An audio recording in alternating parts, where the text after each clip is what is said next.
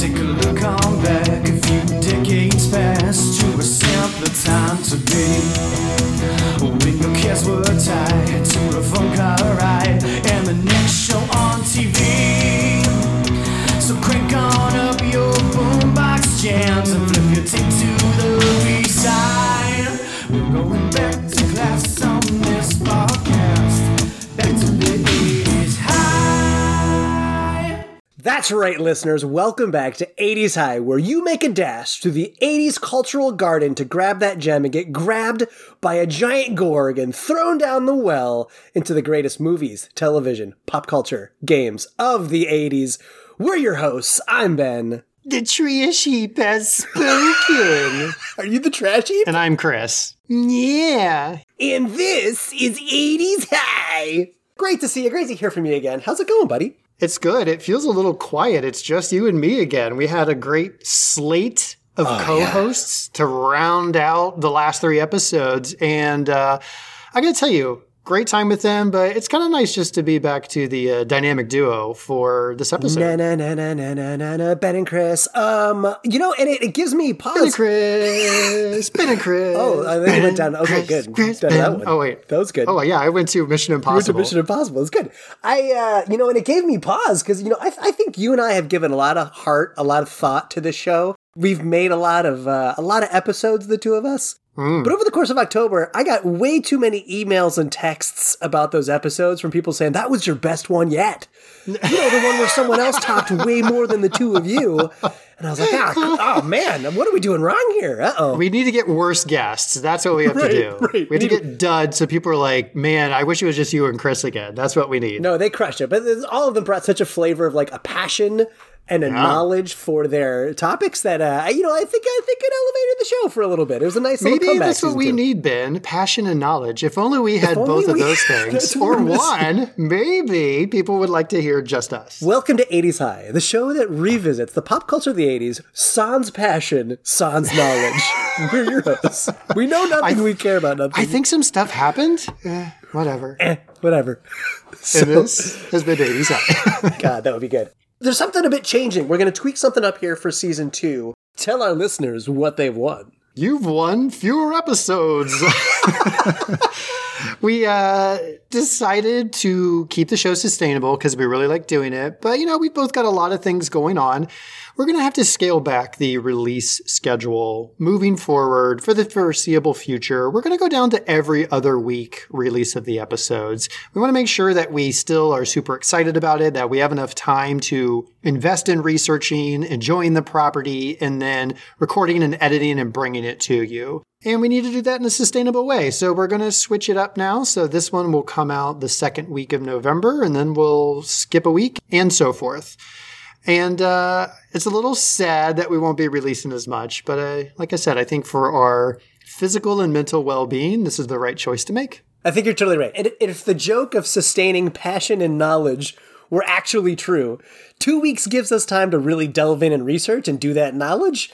And 2 weeks also gives us the passion that we don't get burnt out on this project and it becomes work. Who wants work? This is supposed to be fun. This is supposed to be fun. With that being said, we got to dig in deep underground and go back to the history of the early 80s to learn about this week's topic, Fraggle Rock. We do, but first I need to find out if a garlic radish pie is on the lunch menu today. Garlic.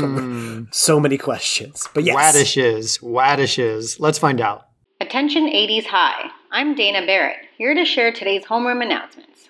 Listen, all you cool cats. If you want the secret to the Fountain of Youth, but want to avoid running through the jungle, visiting the likes of the Temple of Doom, and dodging bullets from dangerous competitors, then you should really follow 80s High Podcast on Instagram and Twitter. Not only will you be able to join the class of 80s High, but you can also suggest show topics, send any corrections, take fun quizzes, and share other memories and opinions on the 80s, which we'll read on the show. You can always reach out to the show at 80shighpodcast@gmail.com with questions, comments, and corrections. That's 80S. Today's lunch menu will be Sloppy Joe on a roll, whole kernel corn, pickles, and my favorite, Jell-O for dessert. Don't forget, after school today is a Sadie Hawkins dance. The photography club has graciously volunteered to take some glamour shots for those that signed up before the dance starts. Don't forget to bring your jazz hands and your dancing shoes. Thank you and have a gnarly day. Go Mogwais! So hungry, stomach is grumbling, can't decide if I want pure form radishes or if I need the fine crystallized structured radishes. But let's dig deep underground and go back to where it all began with Fraggle Rock. I'm going through the hole in the wall of Doc's shop. I'll see you down there.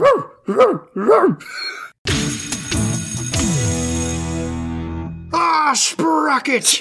I have the most wonderful invention, Sprocket! That was a pretty good impression, actually. I like that. So we're in history class, and we're here to find out where Fraggle Rock came from and how it became one of the most beloved childhood television shows of the 80s. And I said, when I picked this topic, I needed a palate cleanser from slashers, and let me tell you, palate cleansed. So let's get into it. What was Fraggle Rock? Fraggle Rock was a puppet-based television show created by Jim Henson Productions and Henson International Television, which ran for... There's no puppets in that show. No puppets. They're real. And that show ran for 5 seasons on, of all places. Do you know what channel it ran on? Oh, I do know, and I'll let you know in chemistry class how I know, but it is HBO. Of home box office. Shocking. Between January 10th, 1983 and March 10th, 1987, the show largely followed the adventures of 5 cave-dwelling Fraggles, similar but even more fantastical than gigantic and frightening Gorgs above ground. Fraggles! And, quote-unquote, the silly creatures, also known as Ben and Chris. Yes. Also known as humans. Yes. Which inhabited, to the Fraggles' perspective, outer space, which was just the real world. Right. Through these interactions, the Fraggles explored complex life lessons that they themselves might not fully understand or realize they're learning, which helped lay a foundation of morals and values for children in the 80s. You forgot one very important group in that whole mix. Oh, I did! You forgot the Doozers! The Doozers, right. Oh my gosh. Tiny, delightful, very focused, serious, usually, industrious little architects and engineers down there. Yeah. So where did all this come from? You may have heard Jim Henson, and when you hear that name, you might think of just The Muppet Show or Muppets. Yeah. But Henson was a wildly energetic, always needed to be busy, 3 or 4 projects going on at a time, creative. Oftentimes things that had nothing to do with puppets. Experimental films, poetry, music, all over the place. Some people are type A. He's like type A+. Yes, exactly. So The Muppet Show, which many of us have heard of and remember fondly, ended in March of 1981. And Jim Henson goes to some of his writers, Jerry Jewell and Jocelyn Stevenson, and conceptual designer Michael Frith to, quote, create a show for kids that will save the world. I love the ambition of this. Can you imagine love it. In your job if your boss came to you and they're like, Chris, I need something by Q4 that will save the world. No pressure. I mean, the mission statement of 80s High Podcast is to save the world. So I get it. I mean, we talked about Michael Jackson last time. He aimed for being the best, right? And so I love that we are covering these people, these creators who are like, we're not shooting for the middle here. We're going rocket ships to outer space. I love it. Absolutely. So what's kind of cool is Jim then invites his team to his home in London to start writing Fraggle Rock, which is kind of cool. Like, not just go to the office or like, hey, do it on your own. Like, come to my sweet pad in London and get to work. Just to your point of rocket ship to the moon, he looks at his success with the Muppet Show and he goes, I've built a business infrastructure here. I'm connected to people all over the world. And maybe I start there. Instead of the Muppet Show, which was an American show that was then sort of built for different audiences around the world, what if I start with a show that's built for the world? Right. And then kind of work backwards. That's where he starts. This is kind of the interesting thing that took me a while in the research to realize until I finally dug in it. After he gets his writers running and kind of helps them write the initial pitch for HBO and everything, Jim's not really that involved. Oh. Because he's working on a crazy movie on the side. What crazy Jim Henson movie was being worked on in the early 80s? Is he working on one of the Muppet movies? Imagine if Muppets did all the drugs, fell into a blender with Tolkien, and fell out on the other end. Oh, wait. Is he doing Labyrinth? Jim is deep in his obsessed project, The Dark Crystal. Dark Crystal. I don't even know if I know that one. It is a wild fantasy puppet movie. They tried to bring it back as a Netflix series a couple of years ago. Actually, I think it was like one of the sons of the original Puppeteers took it over. But it is some thick fantasy, and it is dark, and it is adult. It's intense. Interesting. So that's his real passion project is the Dark Crystal. His passion project, Save the World. You guys go figure that out. I'm going to go work on Dark Crystal with Frank Oz. So basically, he sticks around just long enough to press the button, or go, and then he's out the door. Exactly. So the writers are like in his house. Hey, where's Jim? I don't know.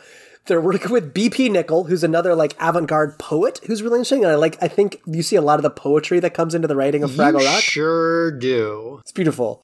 And so what I love is, I forget where it's being housed now, but there's a binder all the writers are developing that's called What We Know About Fraggles. And so before they're writing episodes, they're just sort of writing like they are discoverers and archaeologists uncovering the Fraggles and just writing things about their culture that they're observing. And the original working name, did you catch in your research the working title for Fraggle Rock? Oh, I sure did. What was that? Well, I saw two things. Originally, they were going to call them Woozles? Is that right? Right, Woozles, yeah. And then they finally settled on Fraggle, but I think the show is going to be called Fraggle Hill. Fraggle Hill. Yeah, you got it. I think we really lucked out with Fraggle Rock. Oh my God. I'm sorry. Woozle Hill? Woozle Rock? No. Terrible. Because they lived in a rock. It wasn't really on a hill. It was underground in a cave. And the Doozers were going to be called Whizzles? I don't know about you. I'm not going to any Whizzle Rock. No. Not going to happen. So Jim is always hopping back and forth between Dark Crystal production, where he spends most of his time, and some of these business dealings and calls for Fraggle Rock. So he zips in for this HBO pitch, which he even boils down more of Save the World to, quote, "This is a show for kids that would end war." Wow. Fraggle Rock was intended to end all wars. Forget all we are saying is give peace a chance. Right.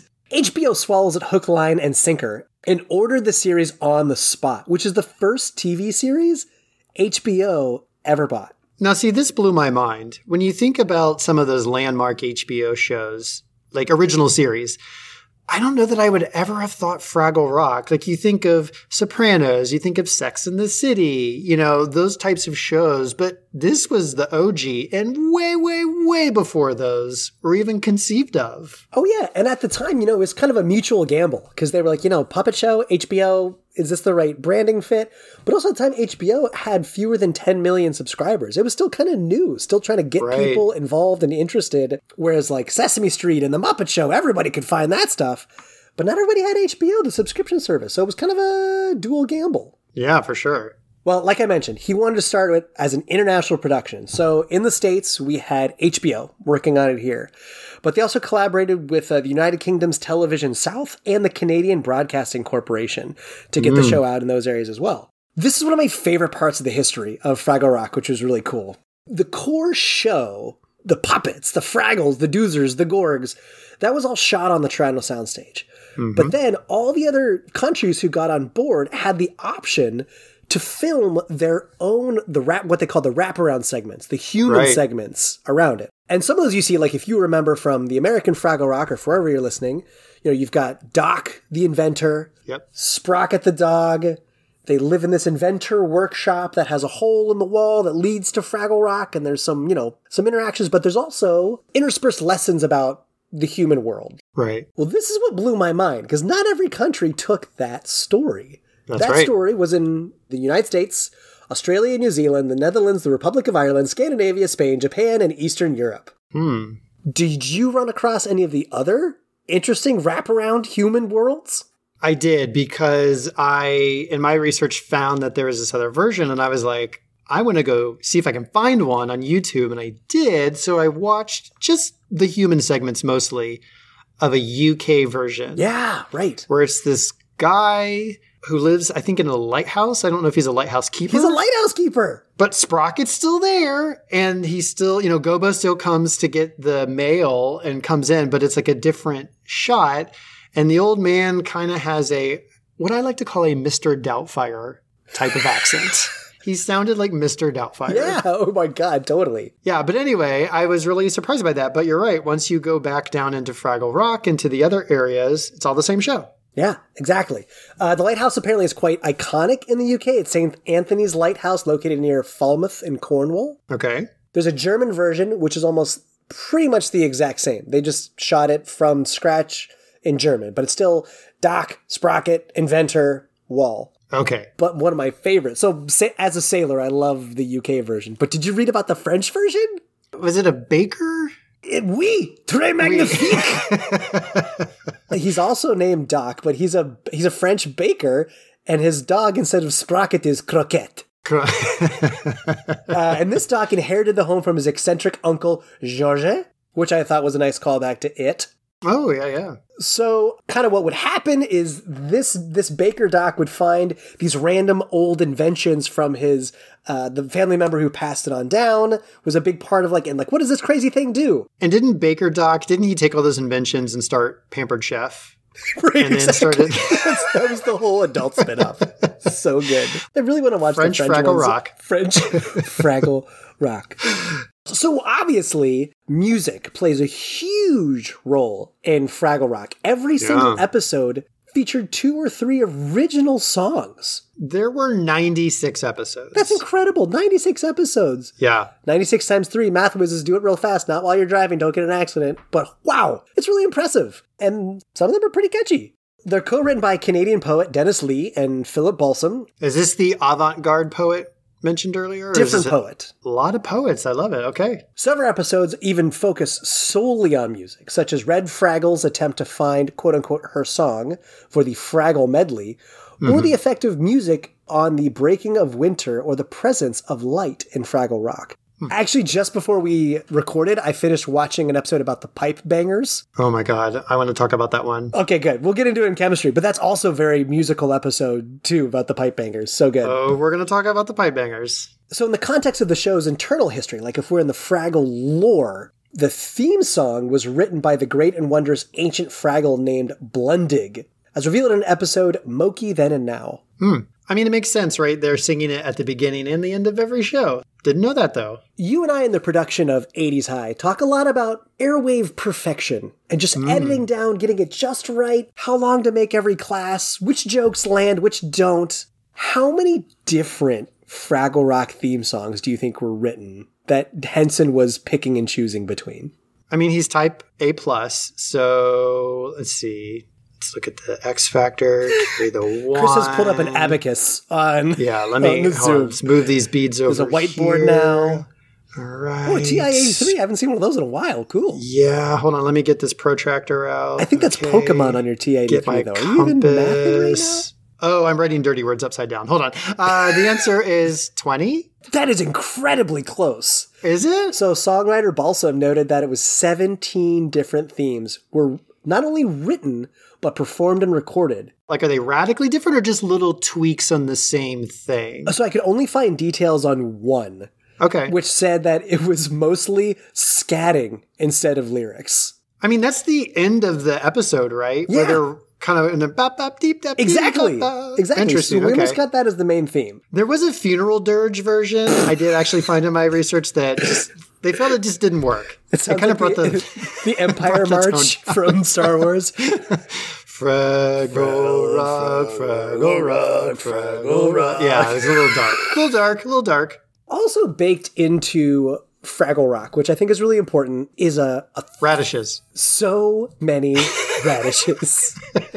Not literally baked. Okay, sorry. Is this thick layer of morals and values that come through in the writing all the time and come through all the characters. Again, this show was founded with the goal of ending war and creating world peace. So you've got to put some writing in there that hits to that. Take that, Tolstoy. Exactly. So on the surface, Henson was quoted trying to describe Fraggle Rock as, quote, a high-energy, raucous musical romp. It's a lot of silliness, it's wonderful, and it's depicted in a colorful and fun world. Here's what's so neat. So that's like the bright surface-level elevator pitch on Fraggle Rock. But the minute you start to dig underground, as some might say, dig down into Fraggle Rock, it's this relatively complex system of what I found symbiotic relationships between these different races of creatures. Total allegory to the real world, where each group was, I found it kind of written in one spot, unaware of just how interconnected they were with the other groups, how much they really relied on each other. Absolutely. I think symbiotic is the best way to put it. They're very dependent on one another. And sometimes you see the connections and they still kind of forget it in like later episodes. They actually, in some ways, they depend on each other for survival. You know, the Gorgs are growing radishes, and if they didn't grow radishes, the Fraggles would have nothing to harvest. Right. Doozers would have nothing to build with. Fraggles would have nothing to eat. Everybody dies. And their water system is very interconnected, right? Exactly. The water that the Fraggles use is the water that's pumped from the well that the Gorgs use, and also that same water connects to the pipes. You know, we talk about the pipe bangers, that connects to Doc's workshop. And then ultimately, the Doozers use the water for hydroelectricity to power all their machines. Exactly. And so in a lot of these episodes, that's some of the conflict, is that they are relying on each other but don't realize it because of their differences in culture and even their biology. It makes it hard for them to communicate to one another in like a healthy way, which is all, I think, beautifully positioned to what's going on. Absolutely. So this allowed this to be such like an entertaining, cute, like wonderfully fun show, but at the same time exploring complex issues of prejudice, spirituality, personal identity, the environment, and social conflict. Yeah. It's genius. So the show also like refused to kind of oversimplify any of these issues. Like they really kind of explored it almost at an adult conversation level, but they would really try and display the consequences of these actions and these inherent difficulties and like how one group's decision and efforts affected everybody else in those relationships. Yeah. And kind of like you just said, not only the Gorgs or the Fraggles or the Doozers, they'll see the thing that's happening and the show will help explain it to the audience what the lesson is.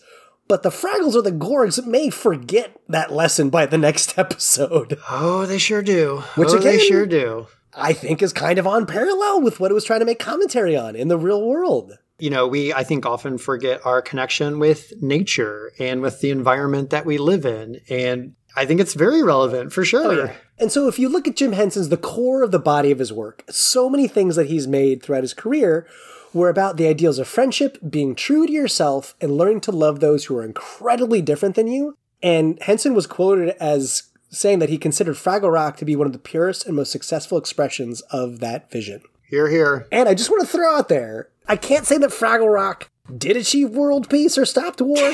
However, to that end, in 1989, which was during what was called the Renewed Cold War, Fraggle Rock became the very first United States TV series to be broadcast in the Soviet Union. The same year that the Berlin Wall fell. I'm just saying. 10 months later. I'm not saying the Fraggles knocked the Berlin Wall down, but I'm also not saying they did. Rewind 10 episodes. We talk about Miracle on Ice. We talk about the 1980 Olympics and how that kind of was a turning point.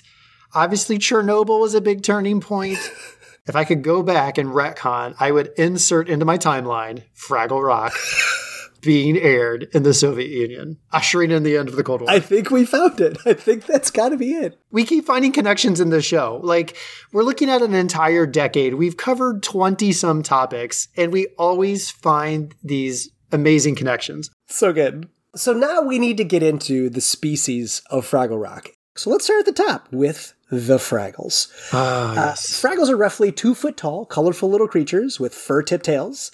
They generally live a carefree life, spending most of their time playing. Actually, one episode shows that they only have a 30-minute work week. I'm loving this Fraggle life. On board. Hashtag Fraggle life. That's going to be my new social media. Yeah, let's do it. Exploring and generally just enjoying themselves. They live mostly on radishes and doozer sticks, which are what doozers, which we'll talk about in a minute. They grind up radishes and they make basically construction beams out of radishes. I liken it to rock candy. Oh, perfect. Fraggles also have a unique ability to share dreams. If they touch their heads together before falling asleep, one can enter the dream of another Fraggle. Now, you did a voice at the top of this episode, and people are like, what is that? Who is that? What are they talking about? And it's a companion of Marjorie, the trash heap. The all-knowing, all-seeing oracle. Hello, boys.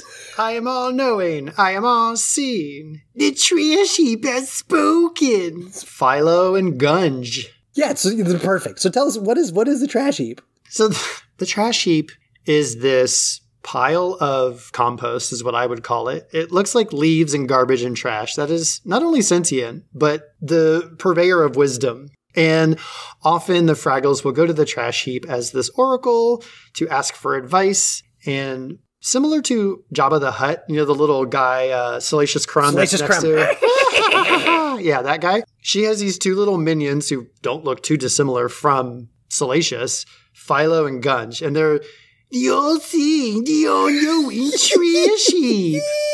So they kind of like usher the people in, the Fraggles in, who come in for wisdom. And then after she's saying her piece, she kind of collapses into herself. And they always end with what I've said multiple times already. The trash heap has spoken. Yeah. Puppeteer Michael Frith would love to hear you quote Marjorie so much. He originally developed Marjorie the Trash Heap for the 10th season of Sesame Street. And his passion about this puppet was that archaeologists always gather the most useful information about ancient civilizations by going through their trash. It's true. Whenever you look at an archaeology site, they're digging through old trash pits and things like that. So he thought there was a lot of value, hence the wisdom and knowledge of Marjorie. That's a very great factoid I never put together. But Sesame Street said, no trash heap. We don't like it. This is weird. So he kept it in his back pocket and brought it out for Fraggle Take Rock. your jerk snuffleupagus. Take your pretentious big bird. Just get out of here. You're not ready for Marjorie. You don't deserve Marjorie. Keep gone with you. Just get out of here. Now let's get down into probably one of your favorite parts of this whole thing. We've talked a lot about it. There are some very important Fraggle stars. Yes. However, it is amazing that they shine in this show because there are a lot of Fraggles in Fraggle Rock. Oh, yeah. I found an official figure. Do you know how many Fraggles are supposed to be inhabiting Fraggle Rock? Are you talking about puppets or are you talking about in the lore of the show? Lore. Okay. Jim Henson, Type A plus personality. 17 theme songs to test. World peace does not come cheap. Nope. Fun people like to have a good time. Fun people procreate because they're having such a good time. I'm going to say there are 10,000 Fraggles. Okay, so you found the fact. I was like, that's impossible. I made that up. I had no idea. Did you really make that up? Is it 10,000? On the freaking nose. That's insane. I did not see that. I swear. I think it really came down to your calculation of fun people. Fun people make more fun people because they reproduce. You know what? It's the abacus, folks. It's really the abacus. That was amazing. Plus, I'm just tapping into Jim Henson's Type A plus personality. We are in history class. Are you peeking over at my desk right now? Are you looking at my notes? Hold on. What is going on? I'm putting up a wall with my binder, with my Trapper Keeper. You're seeing Chris the Trash Heap. I mean, Trash Heap was my nickname in high school, I'm just telling you right now. Oh my God. Let's get into the main Fraggles of the show. So, the leader of the group, Gobo. In my own words, he's the Egon Spangler. He's the Kermit the Frog. He's the Leonardo of them. He's the leader, right? I would say the bravest of them. He's the one who always goes up into outer space. Yes. He seems to be the one that's a little more fearless and leads a lot of the adventures. Exactly. Level-headed, pragmatic. He's a practical guy. But what I love, and we're going to get to this, there's a lot of this all throughout Fraggle Rock. His name is an industry joke in production and film. Gobos are a shaped metal grill placed over a theater light to produce interesting shadows, like window shapes, leaves, etc. He's named after lighting equipment. Yeah. Which I think is great. Moki. Tell us about Moki. Moki is artistic. Moki is a little spacey. Mm-hmm. She loves to paint. She's the one that wears the gray shawl coat. Yeah. Very soft-spoken, very kind. But yeah, a little spacey. Exactly. Spiritual. She's quiet. She's very reflective and contemplative. And she's a little taller than the rest of the Fraggles. That she is. That is true. Whew. I think you've got too many of these kind of people in your life. Tell us about Red. Oh, Red. Talk about Type A+. Red is high energy. Red is a little overbearing. She's, I don't know if high maintenance is the right word, but she's a friend that you're like, whew. I love you, but you're hard to be a friend sometimes. Exactly. Yeah. She's also quite athletic. She's known as the best swimmer of the Fraggles. She loves swimming. Girl loves to swim. And she's another lighting pun. So a play on redhead, but red is another name for an 800-watt film light. Oh. She's also got the two big red pigtails coming out the top. Yeah. All right, we were trying to remember this one right before we started recording. Tell us about Boober. So Boober, as far as I can tell, likes to do laundry and cook. So much sock washing. A lot of sock washing. Boober is what's the right word? Cowardly is such a terrible word. Nihilistic? Oh, interesting. Okay. Existential crises. True. I was also just going to say he's a little timid, but Yeah. not the same kind of energy as a Wembley timid. Right. Yeah, Boober has sort of a calm depression almost. He's worrisome. He's usually pretty worried about what's going on. Yeah. He's superstitious. But he is always the one at the end of the theme song who's like, he's got his chin on his hands. He's like, down at Fraggle Rock. Down in Like, Fraggle Rock. Right, exactly. Yeah, for sure. He also has no eyes. He's the only Fraggle I that's can right. recall that has no eyes because of his hat. Now, it's time for our own little 80s High Easter egg. If you look at our cover art, hanging in the locker is a keychain. And on that keychain is Wembley Fraggle. Tell us about Wembley. Wembley is neurotic. He is frenetic. He is easily startled. Yeah. But a loyal friend. Totally. A sweetheart, but just a little like stressed out. High stress. Exactly. And where like Boober and Wembley are kind of on the same spectrum of like optimism and pessimism, I feel like Wembley can muster up the courage when need be and like confront the thing. He's got the energy to do it. That's true. Now, one Fraggle that's not featured as prominently, but is still one of the stars, is Uncle Traveling Matt. Which is also, I believe, a pun on It his is. name. That's true. Tell us. So a traveling mat is a reference to the traveling mat technique used with blue screen to give the impression a character is somewhere they are not. This is what preceded green screen and is used throughout Fraggle Rock TV episodes. It's used quite a bit for perspective, right? Where they Yes. want the Fraggles to seem small or big compared to some of the other creatures. So Traveling Matt starts off in Fraggle Rock. He's the one who looks the most human. Like he's got like white person color flesh and Yes. he's got like the beard. And if any Fraggle was to go assimilate into outer space, i.e. our world, it would be Matt. He would be the most unassuming of Fraggles to be out there. Because he's not purple with a giant tail. I don't even know if he has a tail. Because he wears like his little expedition. Right, he's got a little Expedition Indiana Jones jacket kind of thing. Yeah, going on. like a little outfit on. But anyway, Matt's the one who, I think in the first episode, decides he's going to leave Fraggle Rock. He's explored everywhere. He's bored. He wants to explore outer space. Gobo thinks he's crazy. But he's like, I'll send you postcards. And he goes off. And basically we get one little scene in every episode where Gobo is reading a postcard from Uncle Traveling Matt.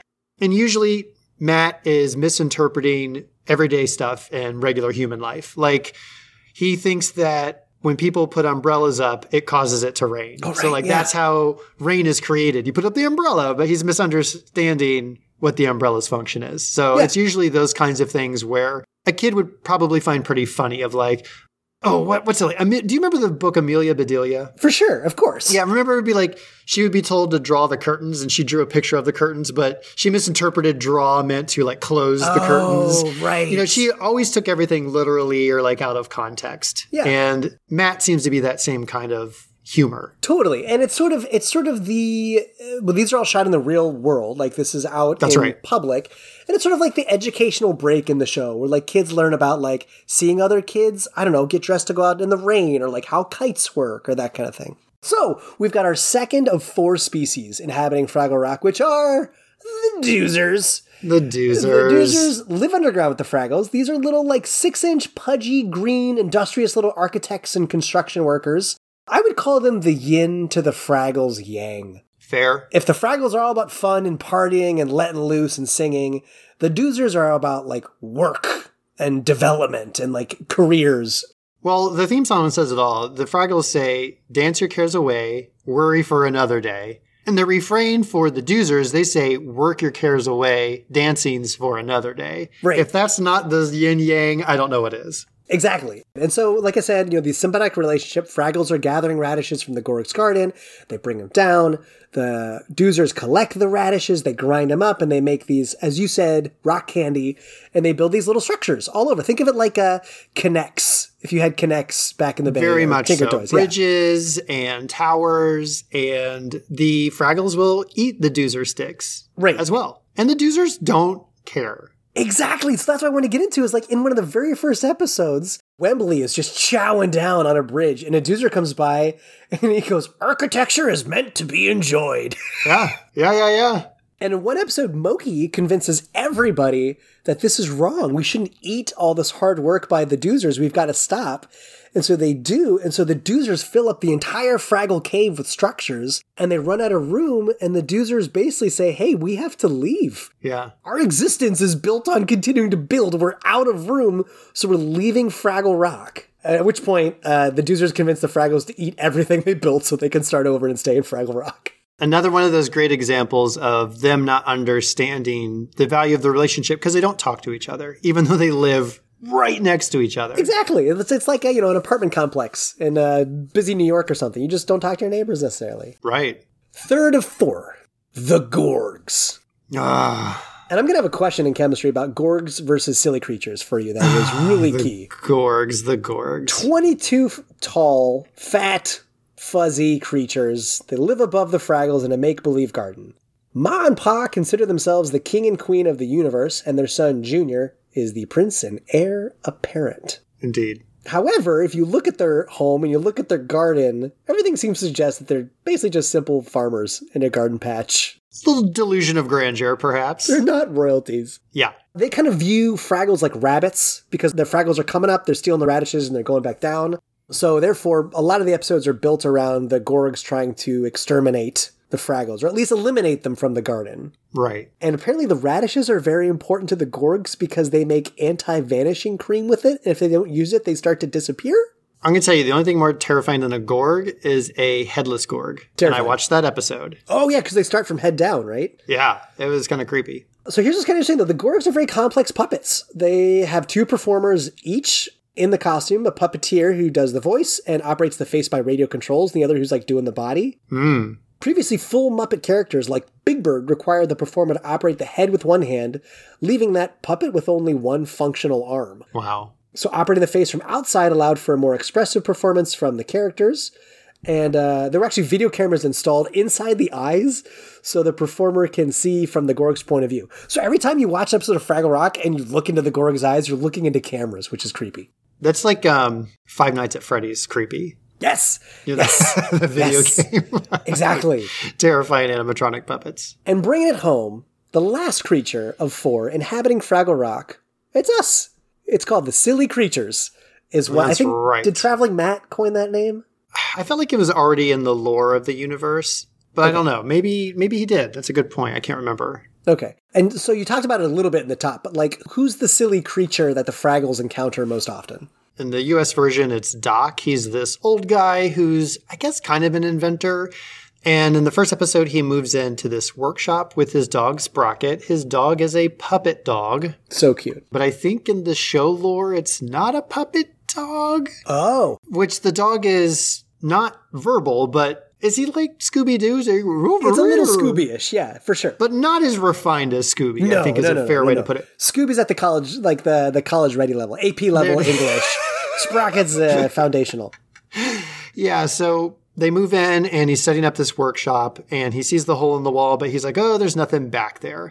And that's, again, of course, the passage that goes back to the Fraggle Cave. Sprocket pretty quickly realizes there's creatures there, but even these two miscommunicate. There's a lot of foibles and antics between Doc and Sprocket, where Doc is thinking one thing, Sprocket, you can tell, is clearly put out by the ridiculousness so frustrated of Doc, and he's just like, ugh. But obviously, they both really care for each other, and so that's the overworld, the wraparound, the outer space segment. And the relationship between Sprocket, Doc, and the Fraggles is kind of where the whole series ends. And the 80s, if you're a kid in the 80s or 90s, you are not unfamiliar with tragic endings to children's television shows. Like, one of my favorite, unsurprising television shows that was mostly 90s was Dinosaurs. And Dinosaurs ends with the Ice Age approaching at the end and the family huddled together getting ready to die in the Ice Age. My goodness. It is dark. Fraggle Rock doesn't end as darkly, but it's still kind of a bummer. Did you either watch the last episode or at least read about it? Oh, I sure did. I watched it. I made sure to watch the first and last. So how do we bring this Fraggle Rock to a close? Yeah, so at the end, Doc has to move to the desert with his, I call frenemy, sometimes friend, sometimes rival, Ned Schimmelfinney. Ned apparently has a medical condition where he needs to be in the desert. Yeah. And so Doc is going to move there with him to kind of help take care of him and make sure he's okay.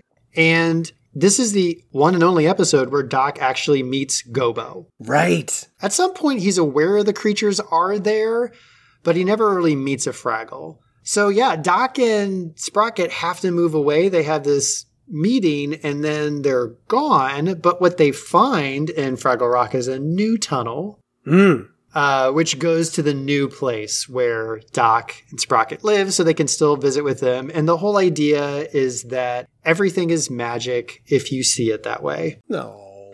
So bittersweet, but definitely a great lesson to go out on. At least it's not we're all going to die in an impending ice age. I know. It's awful. So dark. So my dark. goodness. But Doc even sings the Fraggle Rock theme song with all of them at the end. Oh, that's true. It's so sweet. And you learn his name. Doc? Jerome Crystal. Jerome Crystal. Pleasure to Crystal. meet you, silly creature. That's right. Now, of course, it just didn't stop with just Fraggle Rock, the TV show. Like anything, there's licensing, we have extensions, all that kind of thing. So you could find Fraggles elsewhere outside of television. Star Comics imprint of Marvel Comics published 2 separate Fraggle Rock comic book series in 85 and 88. There was 1 season of an animated series in 1987. One of my favorite movies to watch around the holidays, Muppet Family Christmas, December 16th, 1987. The Fraggles show up for the party. Then in the late 80s, Fraggle Rock, the Great Fraggle Travel Race for Play School's Talk and Play. It was actually like a book you could buy for the Talk and Play. Okay. And Magic Pen and Invisible Ink books for Lee Publications. There were 2 of those for Fraggles.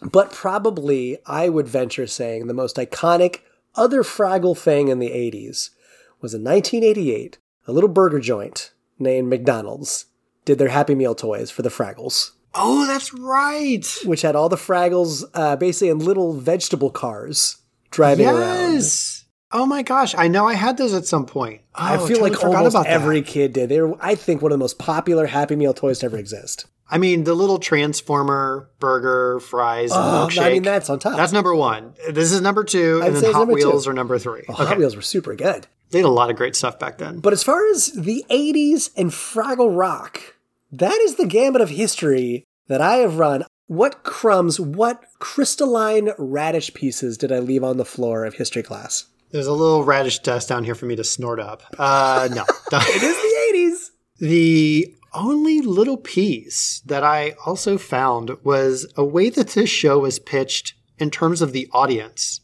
The audience was referred to as mid-kid. Did you see this? Mid-kid? So the idea is like, not my words, mid-kid is somewhere between Sesame Street and Playboy. I am not making that up. I read those feels like a big range. words. It's like it's the kid who's a little outgrown of Sesame Street, but isn't quite a teenager or adult. But are on their yet. path to Playboy.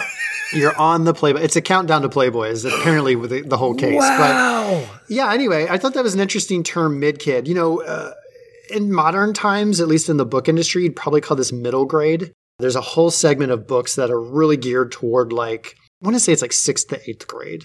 It's like its own segment before you get to YA, young adult. There's middle grade. And I think that's mid-kid. I think this is that same group they were kind of aiming for. It's interesting. Anyway. Wow. I think we should explore this brand new crystal tunnel I just found. Look. And see if it leads us to chemistry class because we have a million more things to talk about. If you're a mid-kid, come along and we'll write a song on our way through this tunnel. Going down the tunnel to chemistry class. I'm too big for Sesame Street, but I'm almost ready for Playboy. I felt like we both sounded like boy bands right there.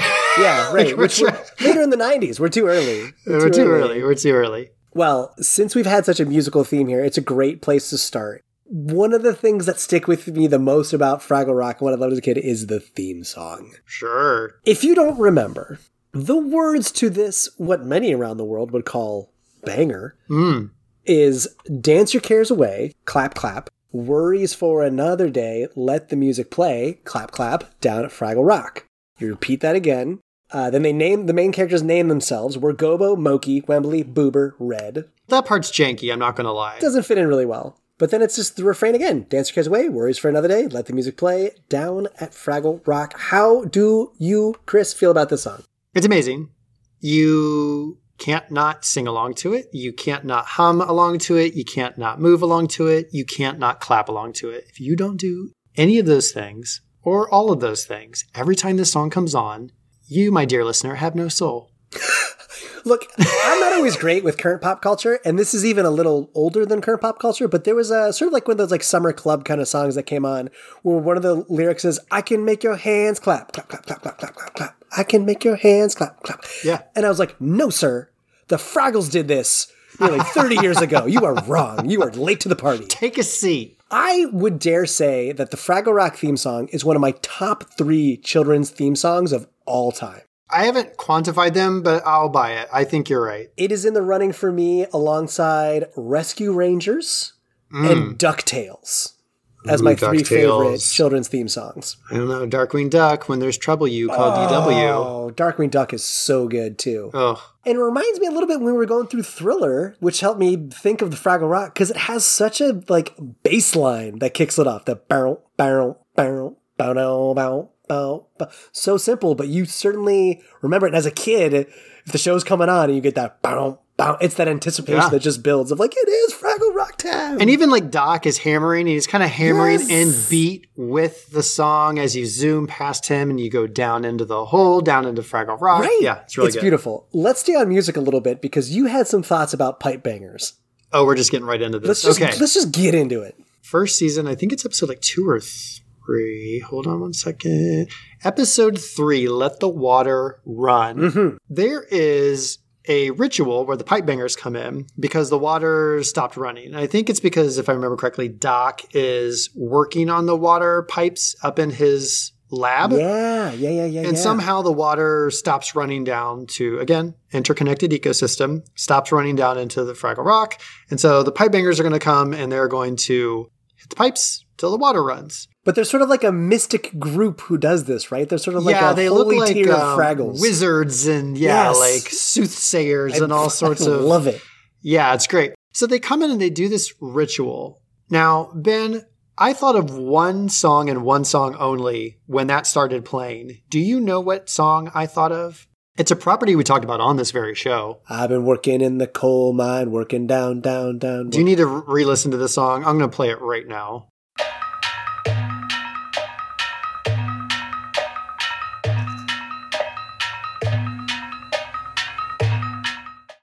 Well, they definitely sound like an amateur stomp troupe. Ben, this is World 6, the ice world of Super Mario Brothers. Oh my God, it totally is!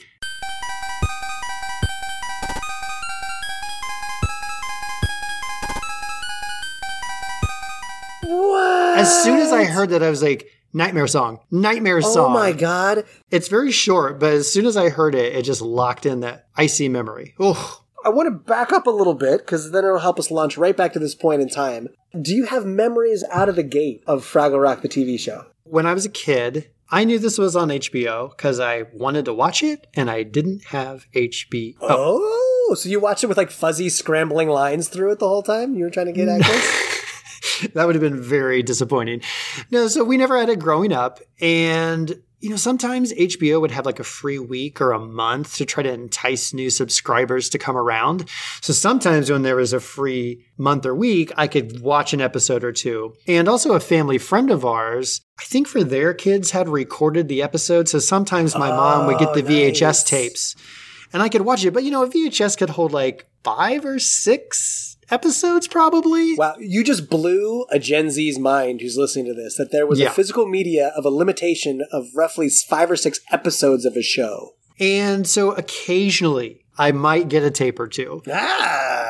What I do remember of this show, definitely, obviously, of course, remember the Fraggles. So good. Remember the Doozers. I freaking love the Doozers. They were my favorite. I loved all of their structures. It reminded me of Mr. Rogers' Neighborhood when the train came and you went into Make-Believe Land and it was like the smaller world in a world just behind the wall. That's what the Doozer realm felt like to me. Well, and as a kid, it's sort of like a creativity of like, it's things you could build as a kid. You go find some bits and bobs and pieces and make bridges and towers just like the Doozers do. It's basically Legos and remote control cars. Like, because they drive the little buggies around. Right. I'm sorry. Did you just find the 2 things I love as a child and put them in a television show that's charming? How dare you? How dare you? So I remember Fraggles eating the doozer constructions, but I thought it ticked off the doozers, but it clearly doesn't. They're appreciative of it. It's symbiotic. And I remembered the big shaggy creatures, and I forgot what they were called, but I remember the one would be like, Fwaggles! Oh, right. The Fwaggles! And he would always jump,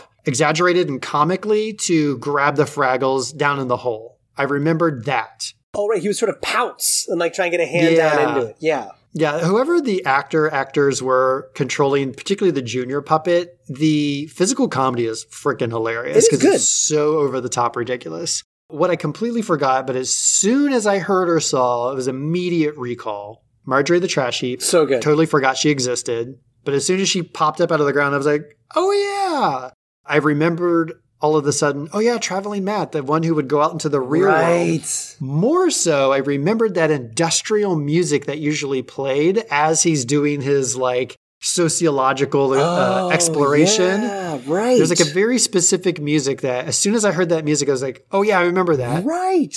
I think those were the main highlights of things that I was like always in the memory bank or immediately as soon as I started watching these shows was like, boom, boom, boom. It all came back to me. How about you? If you think about like a locked trove of memories around a specific property in the 80s, like everything you just listed around Fraggle Rock, Yeah. there might be a thread or a line of breadcrumbs of one thing you remember about that thing, and then if you follow it back, it then will unlock everything. And for me, those were the McDonald's Happy Meal toys. Oh, yeah. I loved the Fraggle Rock Happy Meal toys that had every little Fraggle in a different vegetable. Before, obviously, there was a radish. I think Moki might have been in like an eggplant or something. I feel like somebody was in a carrot. Carrot sounds very familiar. Yeah. That was sort of my entree. And then, like you, when I came back in, I started listening to the episodes for this episode. When Marjorie the Trash Heap inflates and sings Troubles. Oh my gosh. I got troubles. I was like, that song. I got pain. I got whoa. Yes. Hearing her sing that song opened up the locked emotions associated with Fraggle Rock. And it was like a whole discovery thing. Can I say one favorite quote Marjorie has in that episode? Please.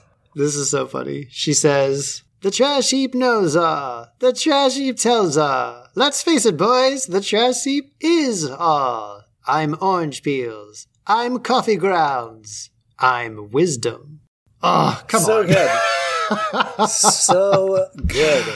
Now, in today's world, you get a pretty hefty fine if you just throw all that in your backyard. But Doc was able to pull it up. Well, that's a good question. Is the trash heap the Gorg's garbage, or is it Doc's garbage? Or the Fraggles garbage? I feel like in the map of this world, the Gorg's garden is completely another realm from Doc's world.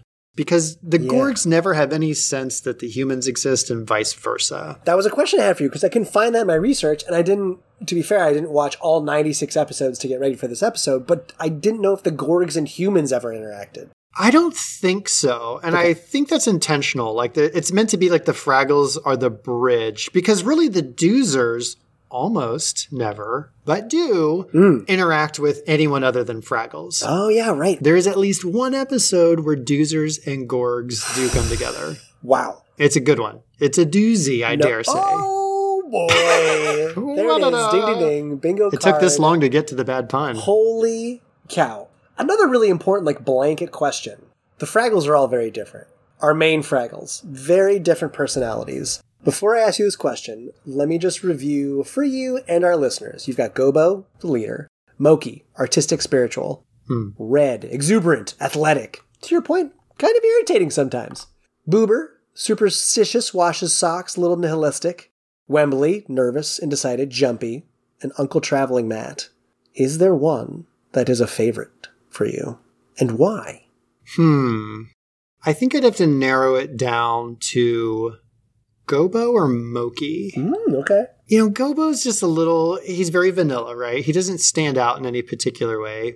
But I do like the adventurous side of him. He's always down for exploring and finding something new. I like that aspect of him. He is practical, which speaks to me. But being a creative person, I think the Moki part also speaks to me, but also she's a little bit flighty and kind of all over the place and often misinterprets things because of her like spiritual, creative, sort of astrological mindset, if you will. I feel like she's a little over the map, and that part rubs me the wrong way, but I do appreciate that she's the painter, the creative type. I like that. Well, you sort of co-answered both my questions because my follow-up was going to be, which Fraggle is your spirit animal? Okay. Ooh. But I think you kind of got to it, but if there's a more of a twist you want to put on it. Overall speaking, I would say more so it would have to be Gobo. Ooh. How about you? Well, I'll go backwards. As far as my spirit animal, I do feel a little connection. It's kind of a blend. I like Gobo because I like trying to get people together to like work together and like do a thing. Obviously. That's true. A lot of organizing. But honestly, Uncle Traveling Matt. I love adventure and travel and like observing, but I don't necessarily understand what I'm observing, but I'm still so like I'm still so amazed and respectful of like what I know that I'm observing something special.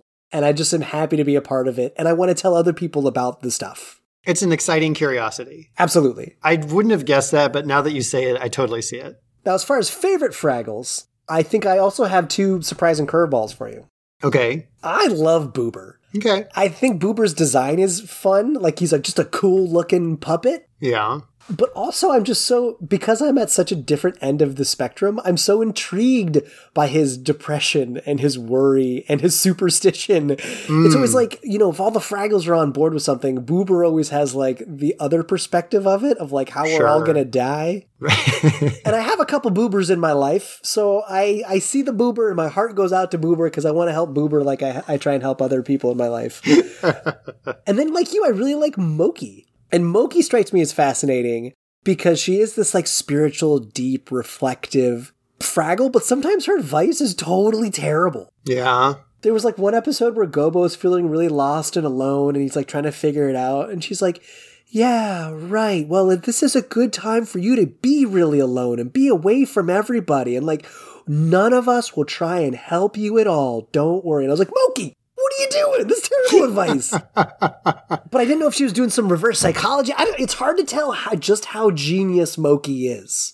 I don't know. The very last episode of season 1, the new trash heap in town, she becomes the new Oracle. But she dispenses pretty bad advice. The funniest part, though, is Wembley becomes her minion. And he's imitating Philo and Gunge. So he's like, the trash heap has spoken. And then he looks around and he goes, nah, nah. And just the way the puppetry is done, it's so funny. And it's just a little detail that you might miss. But the fact that he's trying to imitate Philo and Gunge cracks me up. Now, I want to come back to Wembley for a minute. But Moki, and only for the best of characteristics, there was one of my very best friends in undergrad who always reminded me of Moki. A, because she was way taller than I was. But B, she was always sort of like deep and reflective and always had sort of like trying to find the deeper meaning and reason that everything was going on. I don't know if she was a Fraggle Rock fan or not, but I always pictured her as Moki in my life, was my Moki. But Wembley, I want to go back to Wembley. When we were first trying to think of what are all the 80s properties we're going to put on our 80s high art, you were very excited about getting Wembley on there, but you did not name him as neither your favorite nor your spirit animal Fraggle. Why did Wembley strike you as needing to be on that artwork? So for the artwork, I had a very specific idea, which is we don't want to go directly down the line. So to me, it's like if we're going to do Mario Brothers, we needed Princess Peach. We don't put Mario on there. That's too on the nose. Same thing with this. I was like, you could have the main, and I didn't remember any of their names at the time when we thought this, but I was like, we could have the main Fraggle, but I was like, Wembley just looks, I don't know, like he looks kind of like a troll doll. And so he kind of had that going for him, but he's wearing the like Hawaiian shirt. Oh yeah. But he was also a kind of different color palette. And so I think that's where I landed on Wembley. Well, there you go. As the co-host who introduced us to the Sweet Treats episode, how do you feel about Fraggle Rock trying to shove radishes down our throats? Not a fan. Not a fan of that root vegetable. It's a very boring vegetable. Bitter. I mean, I don't have anything per se against dirt vegetables. The good news is they didn't push it down our throats. It was just clearly the food economy of this particular world. But it wasn't like, hey kids, you too can make your own radish candy. Now, speaking of things you do love, I was impressed watching both the making of documentary and just watching some episodes of Fraggle Rock. The extreme difference in puppet skills that are demonstrated in Fraggle Rock. At one end of the spectrum, there are so many thrown puppets. There's so many scenes of a puppeteer just chucking a Fraggle across the screen. Sure. You know, when they trip, they fall, they jump, they leap. Whenever Red moves around. Falling into water, there's a lot of that. Just chucking them across the camera. I'm surprised how wet a lot of those puppets got. Yeah. They just threw them in the water. I don't know if they had special water puppets, but there were so many that they just chucked in that water. You're dunking them. There's steam. There's smoke. Yeah. You're chucking, like, they have eyes that aren't fuzzy. They have parts that are beads or glass. Like, how much work did people have to do after the camera stopped rolling to fix these freaking puppets on the set? Right. But at the other end of the spectrum, what you mentioned, the little remote-controlled cars and the doozers, which have no puppeteers visible anywhere near them, but move and talk on their own. It's pretty impressive. The level of skill that went into creating those at that time, especially, it's brilliant. Like watching it now, I'm still in awe of what they were able to do. Now, that doesn't mean it didn't take 30 takes for them to get the shot that they finally landed on, but the fact that they got it was very impressive. Oh my God, yeah. I mean, so I did find in the documentary, it talked about the technology for the doozers was actually developed on the set of The Dark Crystal. So thank God Henson took a break from The Dark Crystal and came over and shared some insane engineering. But like, there's all these like full-size hand puppets. It's like a not detail. It's like a mitten on a puppeteer's hand with all these wires running from it to the little tiny doozers. And as the hand swings back and forth, the doozer's head goes left and right, and they open the mouth of the mitten and the doozer talks. But there are shots where you've got the Fraggles interacting with the doozers, and it'll be like a little army of doozers who are walking across a bridge, or they're on a little car, and the car pushes a bridge and builds it, and moving cranes, but no puppeteers visible anywhere. Yeah. The doozers blow my mind. I think they're actually really cool little features. This show is just littered with brilliant little gems of practical effects. Oh, yeah. And even the other technical effects are interesting. You know, we talked about forced perspective, right? Was it Traveling Matt, where you could certainly tell they recorded the Gorgs in the background, and then they show the Fraggles in the foreground.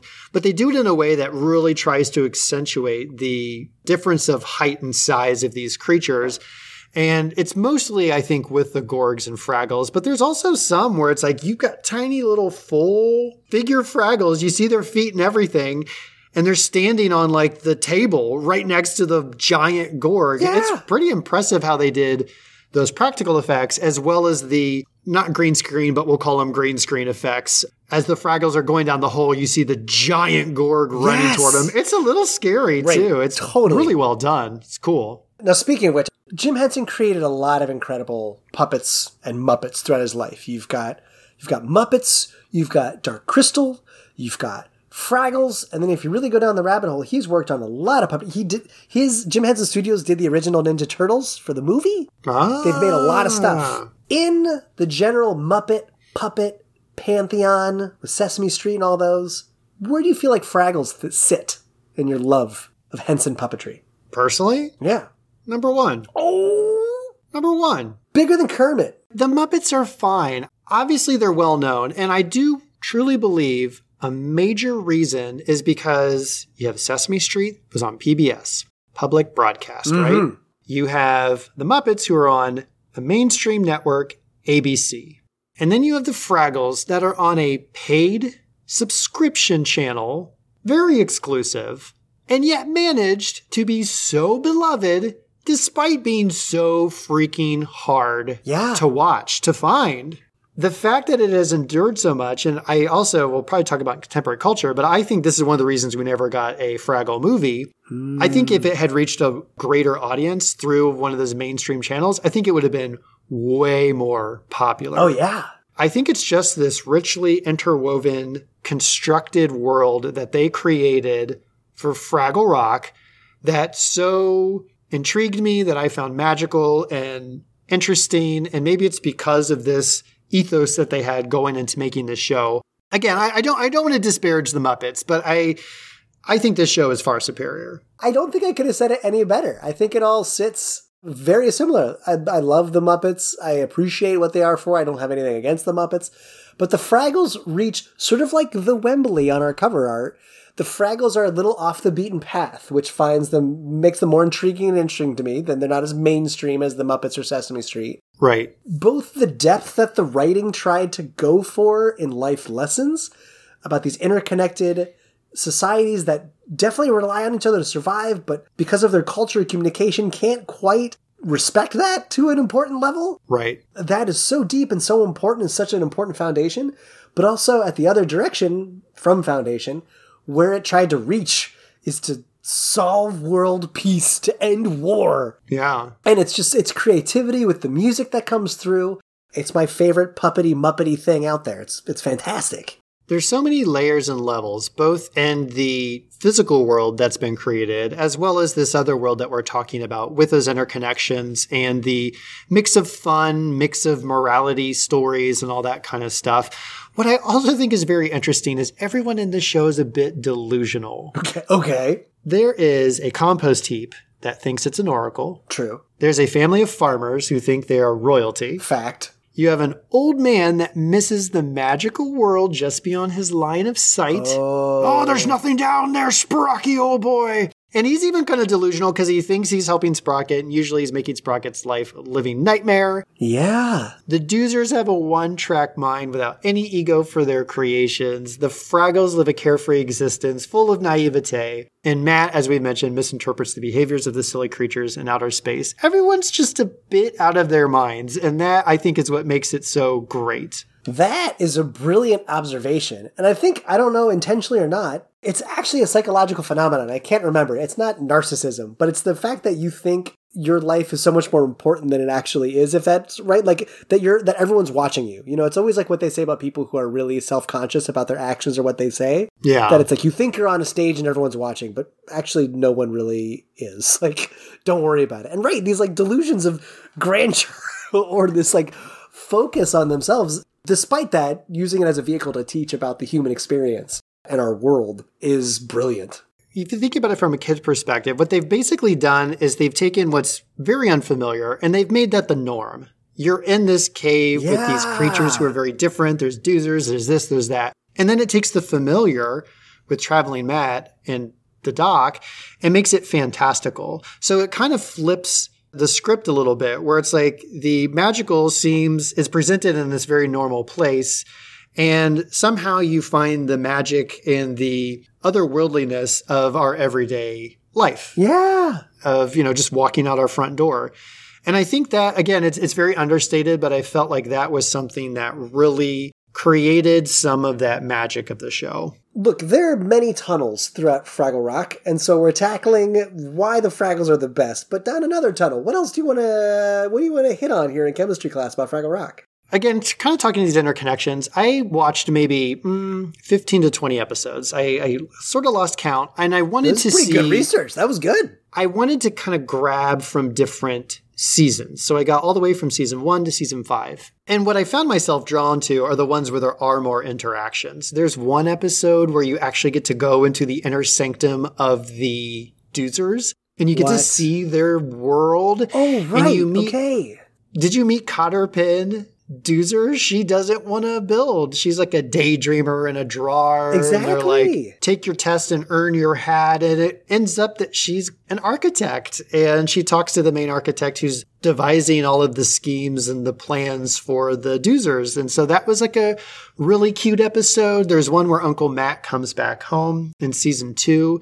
And he and Gobo fight. What? Yeah, you think they're going to have this great reunion, and it just slowly unwinds. And what you realize is they've both grown into different Fraggles, but they're treating each other like they used to be. Whoa. Matt's treating him like a kid, and he's trying to be an adult, and like, you're not respecting me. It was really interesting. That's cool. That's cool. There's a great radish famine is a great episode where this is where Marjorie takes all the radishes away to teach all the groups a lesson that they have to come together. And this is where you get a meeting of Fraggles, Doozers, and Gorgs at the exact same time. Oh. A pretty late season episode is The River of Life, where Doc makes a deal for $100,000, which... At that time, lots of money. Yeah, but once you hear what the deal is for, you're going to be like, Doc got schemed. Oh, no. To dump industrial waste into the caves. Wait, so Doc took $100,000 so someone else could dump waste into the caves? Yes. Doc, you monster! This is dark. And at one point, he's like, if there's ever a shred of evidence that anything is living down there, I'll call off the deal immediately.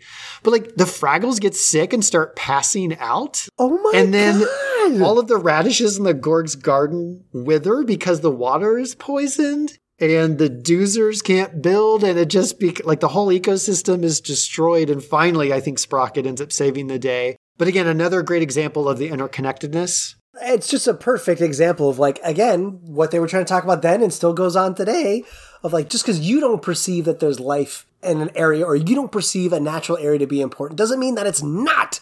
You can't just go dumping your stuff for a quick buck somewhere. There's all those great lessons there. Just a couple more that I thought was so great. There's another one in season 5 where Junior shrinks down to the size of a Fraggle, and he actually goes into the Fraggle world. A little empathy experience. And he has to learn and understand the Radish connection between all three of the groups because he's going to become king. Oh, yeah. The heir apparent prince, yes. Heir apparent. So this is like third to last episode. You talked about poets in this. Yes. One of my favorites is the king is like, talking about my kingdom, the evermost limits of forever. It's a pretty good paw impression, I'm not going to lie. And then he says, you don't have to understand the universe, Junior. You have to rule it. Oh, and God. Yeah, very, Pa. very Paw Gorg. But anyway, Junior learns what it means to be humble and understand the universe, not just to rule it. He sees how they're all the groups are interconnected. And so it's a great little, cool little lesson. So there's some hope if they were if the Gorgs truly were royalty, that Junior might be a better ruler than his father. I think so. I think he's open to the lessons despite him being often the main antagonist. It's great setting up traps for Fraggles left and right. I do want to end with one last episode that I thought was the most freaking magical of them all. Episode 109, The Lost Treasure of the Fraggles. Ooh. In this one, Red and Gobo find a treasure map, and they're going to hunt down this treasure of the Fraggles, their people, and they find out it's in the Gorg's castle. And they have to sneak in at night. They get in there. They have to move this rock on the mantle. They grab this box. They take it back down into the Fraggle cave, and they open it. And it's a music box. Oh, of course it is. And it starts playing music. And you see this moment where I was expecting them to be like, oh man, because the whole time they're like, there's going to be jewels and treasures. We're going to be rich. We're going to be, all these great things will come to us. And they open this thing and they're freaking mesmerized. It's a song. The ancient treasure of the Fraggles is a song. Well, it's a wonderful treasure. Hey, come on. We've got to share this with everyone.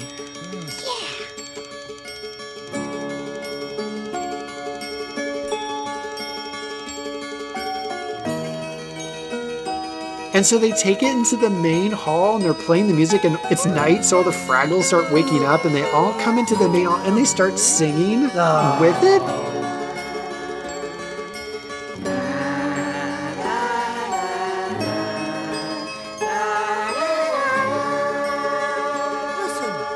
Listen to the music.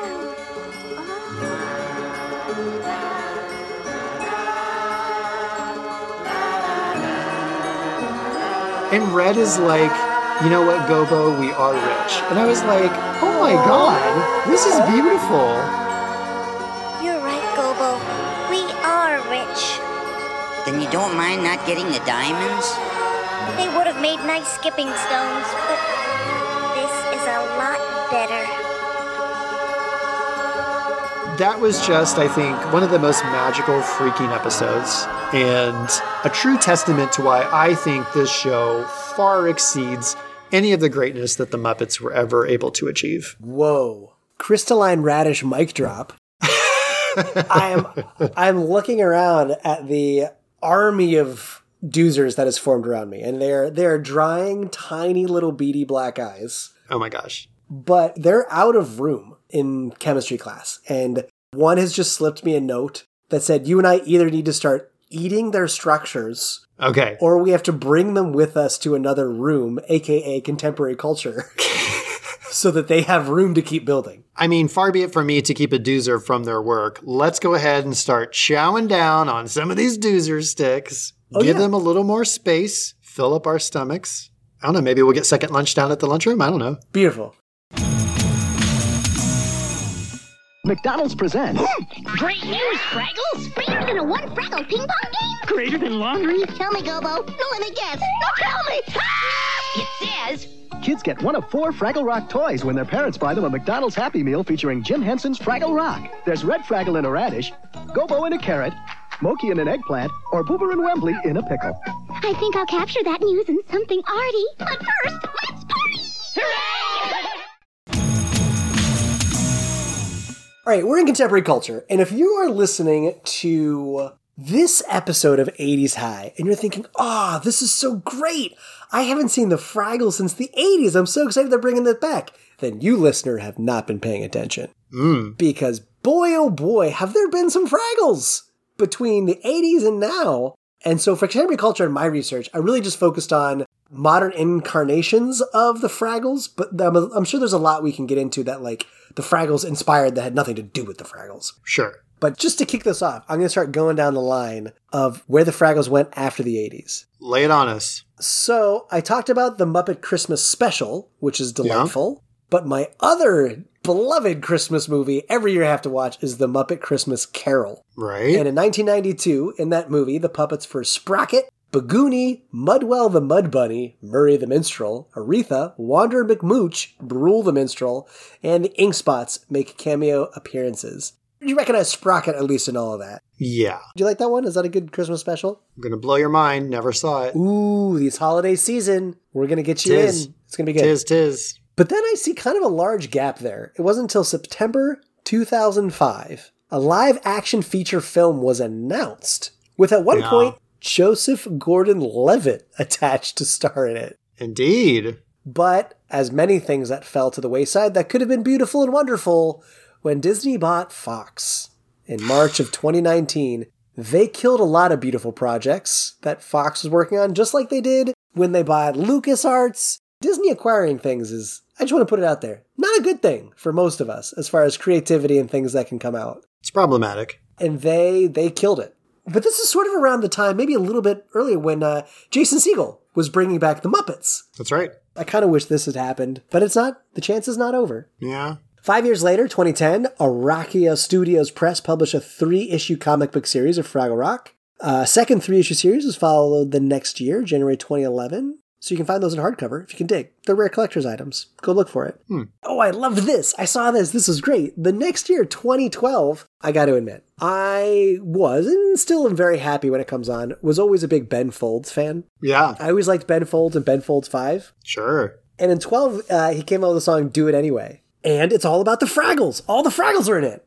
Did you get to watch this music video by chance? You know, I didn't. I was so busy watching these episodes, Yes. I didn't take the time to stop and watch this video. It is high quality. It is super charming. It's not like the Fraggles show up. It is about the Fraggles. Do they speak? Is it the original voice actors or anything? Or is it more just them and antics and running around? It's them in antics. Traveling Matt is reporting on what happens in a recording studio. Interesting. Rob Corddry's at the mix board. He's in charge. Okay. Basically, the sound of the band starts to like shake Fraggle Rock.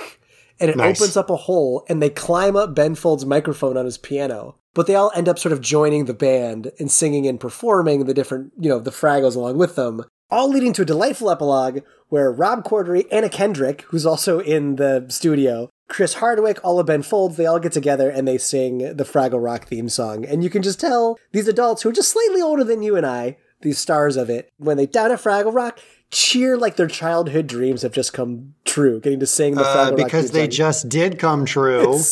It's so Because it's amazing. It's so delightful. The same year, DHX Media and Jim Henson Company announced a computer-animated spin-off to Fraggle Rock titled The Doozers. Targeted children between ages 4 and 7. Focused on a bunch of, kid doozers who, solve problems. And it aired on Hulu in the spring of 2014. I actually watched a couple episodes of this in preparation. And It's sort of your run-of-the-mill kids computer-generated animated shows. I can't say it stuck out to me. I wasn't like, oh, my kids are going to have to watch The Doozers someday. They're going to have to watch Fraggle Rock. but it's sort of your run-of-the-mill youth solving problems in a community sort of thing. It was fine. Okay. It was fine.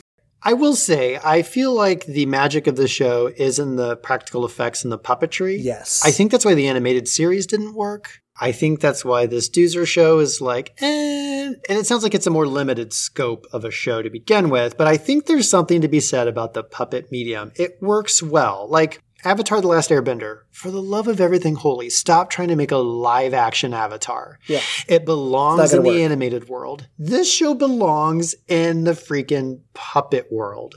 It just does. Yeah, absolutely. It works there. Now, of all the topics you and I have covered on 80s High, I don't think any topic, any pop culture icon, has gotten more relevant to our time now than Fraggle Rock has pulled off. Did you read about Fraggle Rock Rock On? I believe so. Are these like little short episodes? They are shorts that started in April 21st of 2020. Okay. It's like live action. It looks like it's the original show, but the Fraggles inhabit a world with coronavirus.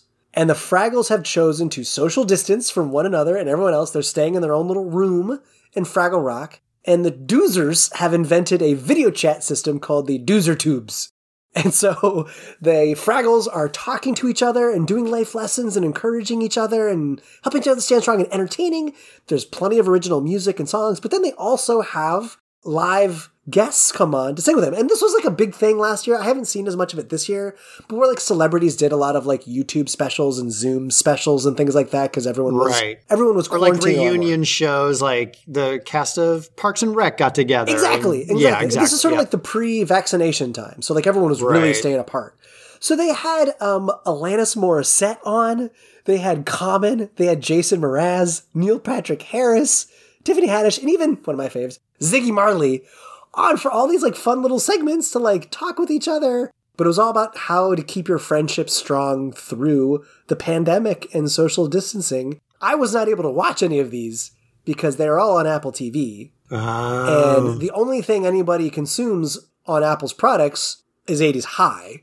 And I'm not sure this and Ted Lasso. It's us and Ted Lasso. That's the only thing anyone ever watches on Apple. So I couldn't watch any. There was like a highlight of the whole series of like, here's 2 minutes of the best things that happened. But did you catch any of the Rock On thing? I didn't. This concept, I appreciate what they're trying to do and the messages that people are trying to convey. Right. They just feel very less than. Yeah, it's not a whole Like, they don't feel like a series. real thing. Like, I don't think I would seek these out. Oh, yeah. Hopefully they're very time-stamped and they're not relevant in the near future. Yes. Knock wood. But I feel like I just don't know that they will have relevance beyond that, if that makes sense. Totally. And it's not really Fraggle Rock, right? We're not talking about the Right. balance between different miscommunicating races or groups, as Henson phrased it. But it's still communicating some important messages through the Fraggles' normal like personalities of like Boober's really like worried and scared of everything, and everyone's cheering him up, and Red's trying to keep everything Right. together, and Moki's getting really spiritual and deep and reflective about it all. Like, Yeah. they're still good from it. It's just a very different flavor of Fraggle Rock. For sure.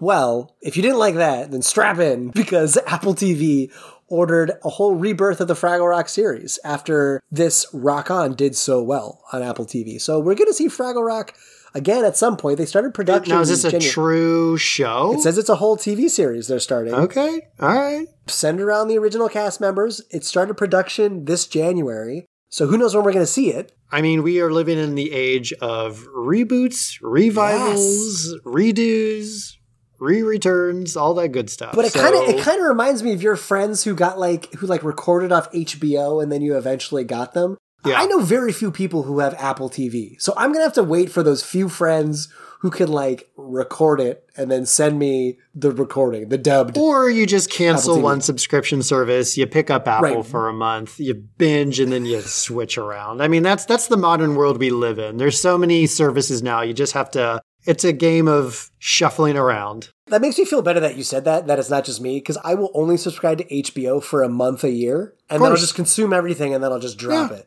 I think it's smart. It's very economical. It's very economic, because you Absolutely. don't need HBO. If you 12 think you're months a the year. only person doing that, you're crazy.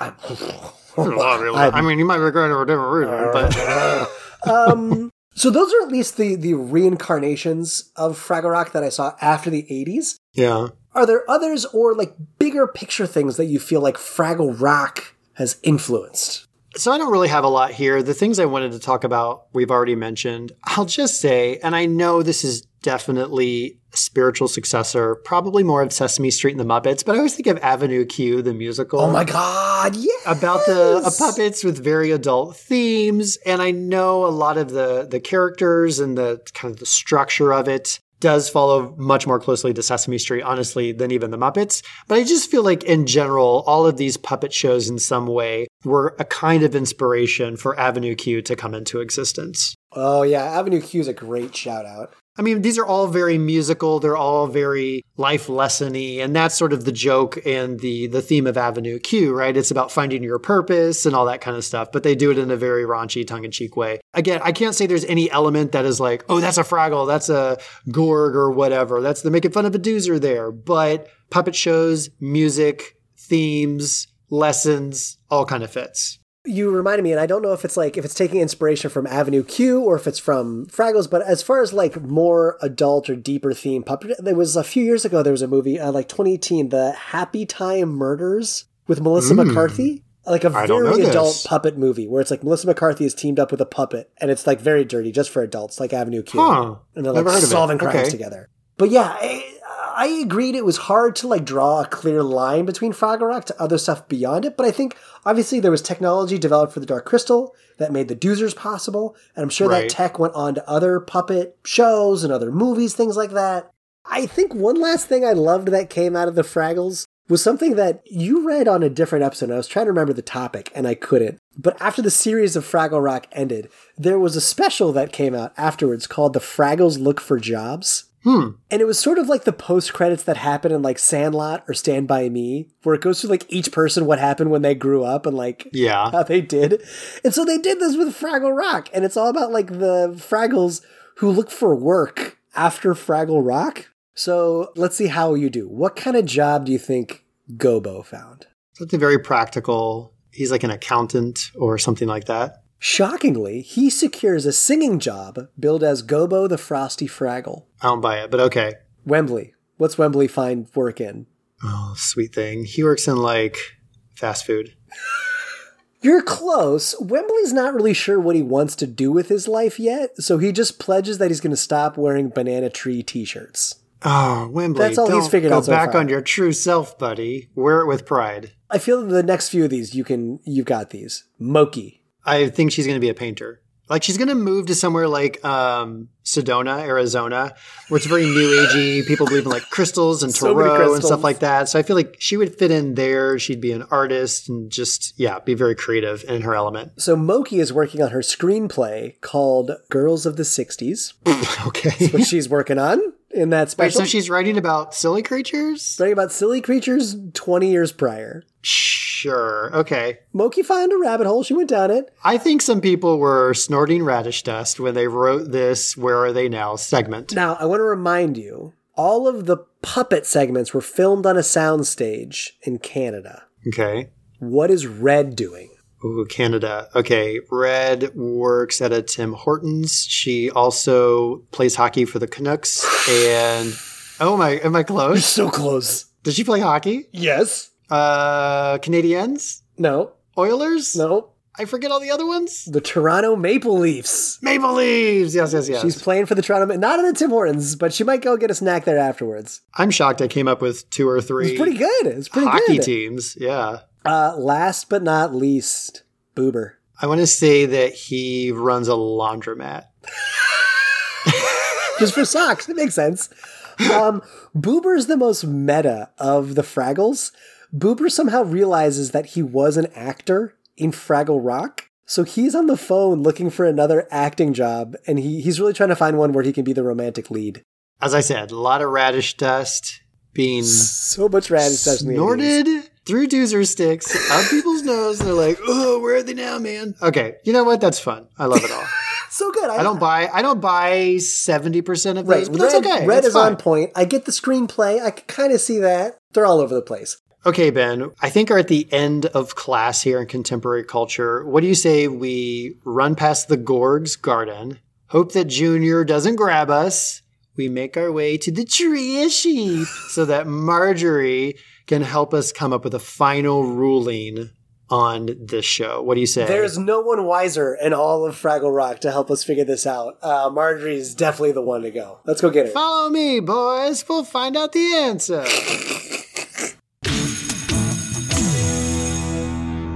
I see trouble, I see pain, I see whoa, whoa, whoa. I got grabbed by Junior, but thank God you kicked him in the toe and he dropped me. So, did you watch the episode with Geraldine, the giant radish? No! So, this is the Great Radish Caper. It's another great episode where Junior is growing this radish that is his best friend. Her name is Geraldine. Okay. He's like, oh, Geraldine, I love you. And he's talking to her. Well, the Fraggles steal the radish, and then he's sad because his best friend is gone. So Moki tries to help him find a new friend, but can't. And so she goes back down and convinces Boober not to cook the radish and bring back Geraldine. Aw, that's so sweet. But he's writing a little letter to her, Junior, and my favorite, this is how you know poets were involved.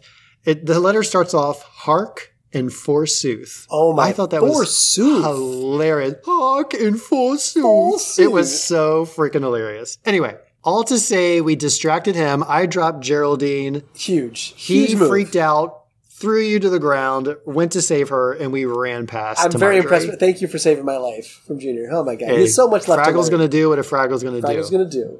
As we get into math class and see how Fraggle Rock holds up today, I do want to point out that in 1983, pretty much fresh out of the gate when Fraggle Rock debuted, it did win an Emmy for Outstanding Program for Children and Young People. Okay. So it does have one little shiny badge on it to be recognized. I feel like it's underserved, much like Pat Benatar not getting into the Rock and Roll Hall of Fame. Yeah. But you know what? We're going to hope there's some karmic retribution down the road. Where's the Puppet Hall of Fame and where do the Fraggles sit within it? At the tippy top. At the tippity top. Indeed. So, with that little nugget just up front, we are standing in front of Marjorie, who's going to hear us out. How do you present your case to Marjorie the Trash Heap on whether Fraggle Rock holds up or not? I got 3 words for you, boys. Charm, charm, charm.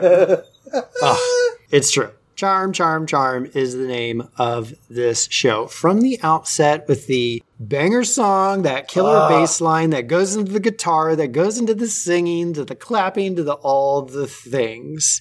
And then you get into the characters. You have the variety of settings. It's a complete world. There's so much going on. There's the complexity of layers. What I love about this show is it didn't talk down to kids or middle-aged somebodies like you know who. I love that it made the ordinary feel new. And I love that it made the extraordinary seem commonplace. And yet all of it was magical. Despite my few little gripes, which I mostly chalk up to personal taste and being an adult, right? Some of the themes are a little like heavy-handed. Some of the songs weren't really good or like the pitch of the characters was kind of out of their range or just didn't, it wasn't a killer song. It was a B-side, let's say. The B-sides, good. But those few little gripes aside, I love that a kid's show was created to change the world. Yeah. And to show us how we are all interconnected and depend on each other to survive and thrive. A lesson I would say clearly is no less relevant today than it was back in the 80s. Am I right? Can we get a Fraggle Amen? All I want to say is thank you to everyone who created this show. As we learned in the last episode, we cannot leave the magic you created. Thank you. Ooh. I'm not sure I can say it any better. Marjorie, I would just do ditto, but I know that's not going to get me through class, so I've got to spice it up a little bit. Listen, silly creatures, speak from your heart. The truth will follow. That's so good. See, look at that. It is so creative. It is so unique in its execution and its storytelling. It is such an impressive conglomeration of artists. You've got the engineers who figured out the doozers. You've got musicians, you've got poets, and you've got the actors who play it, and you've got the people who made the Fraggles, just the creativity into that. It's such a wonderful world of art. I totally agree with you that, like, while it has one of the very best theme songs, I think, of all children's television programming in history, not every song holds up, but if you're writing 2-3 songs per episode for 96 episodes, not everyone is going to be a super hit. I get it. True. That's okay. Yeah. I'll let it slide. And I think watching it today, maybe as you're just an adult like us who want to walk through it, or you're a parent who want to expose your children to it, all of the messages are incredibly relative. Certainly some of the human parts get a little dated with what Matt's going out and seeing and exploring. Sure. But man, through so much of like the division and challenges we as a human society have faced in recent years, it is like right on the nose. A lot of the iterations that came after the show itself, I can't say are popular or hold up or great. To your point of like Rock On not being a real Fraggle experience or some of the other attempts, it's a nice little fun thing to see him pop up in other Muppet properties. But otherwise, I've never been a part of a team building workshop or a leadership program or a goal setting program that didn't always advise people to shoot way beyond their goal. Is to have a, there's your goal, the thing you're thinking of, but like, what is the vision beyond that? Why do you want to do the thing you want to do? What is your make the world a better place? And so for Fraggle Rock to be starting at, make world peace and stop war, if they didn't hit that, what they hit on the way there is incredible. It is so good and holds up so well. So Fraggle Rock, math class, A+, still a wonderful property, absolutely worth revisiting, and I will always be down for going down to Fraggle Rock. Hark and forsooth. Hark and forsooth. Which brings us to the end credits where you go through who did the music and the art, and then people kind of tune out and they go on with their day. No! There's one more, our own epilogue, not about what jobs we get after 80s High, but what do our listeners have to look forward to on our next episode? Well, Ben, we are approaching, believe it or not, the season of Thanksgiving here in the U.S., where we take a moment to reflect on the gratitude we have for the important people in our lives. The attitude of gratitude. And occasionally stew silently between mouthfuls of mashed potatoes and heated family conversations. Despite all that, we just want to reconnect with our people. Yes. Right? Yes. And we all know that part of that reunion is the journey to get there. One that can sometimes be fraught with crowds, delays, jams, detours, or fighting for that precious armrest that belongs to you and you alone. Okay. Next time on 80s High, Ben, I'm going to join our friends Neil Page and Del Griffith on their madcap journey to get home for the holidays by any means necessary, be it planes, be it trains, or be it automobiles. The one and only Thanksgiving movie that was ever made ever. This is great. It's rare to find a holiday movie about Thanksgiving, Ben, but fortunately you are correct. The 80s brought us just what we needed. Next time on 80s High, the Steve Martin, John Candy classic movie, Planes, Trains, and Automobiles. Perfect. Thanks everyone for listening to 80s High Podcast by Ben and Chris. Our theme song is by Greg Reed at gregreedmusic.com with vocals by Chad Bumford. Show artwork is by Alex Goddard at alexgoddarddesign.com. If you like the show, please support us by passing a note to a friend in your next class. Also, you can rate us 5 stars on Apple Podcasts to help spread the rumor. Stay radical.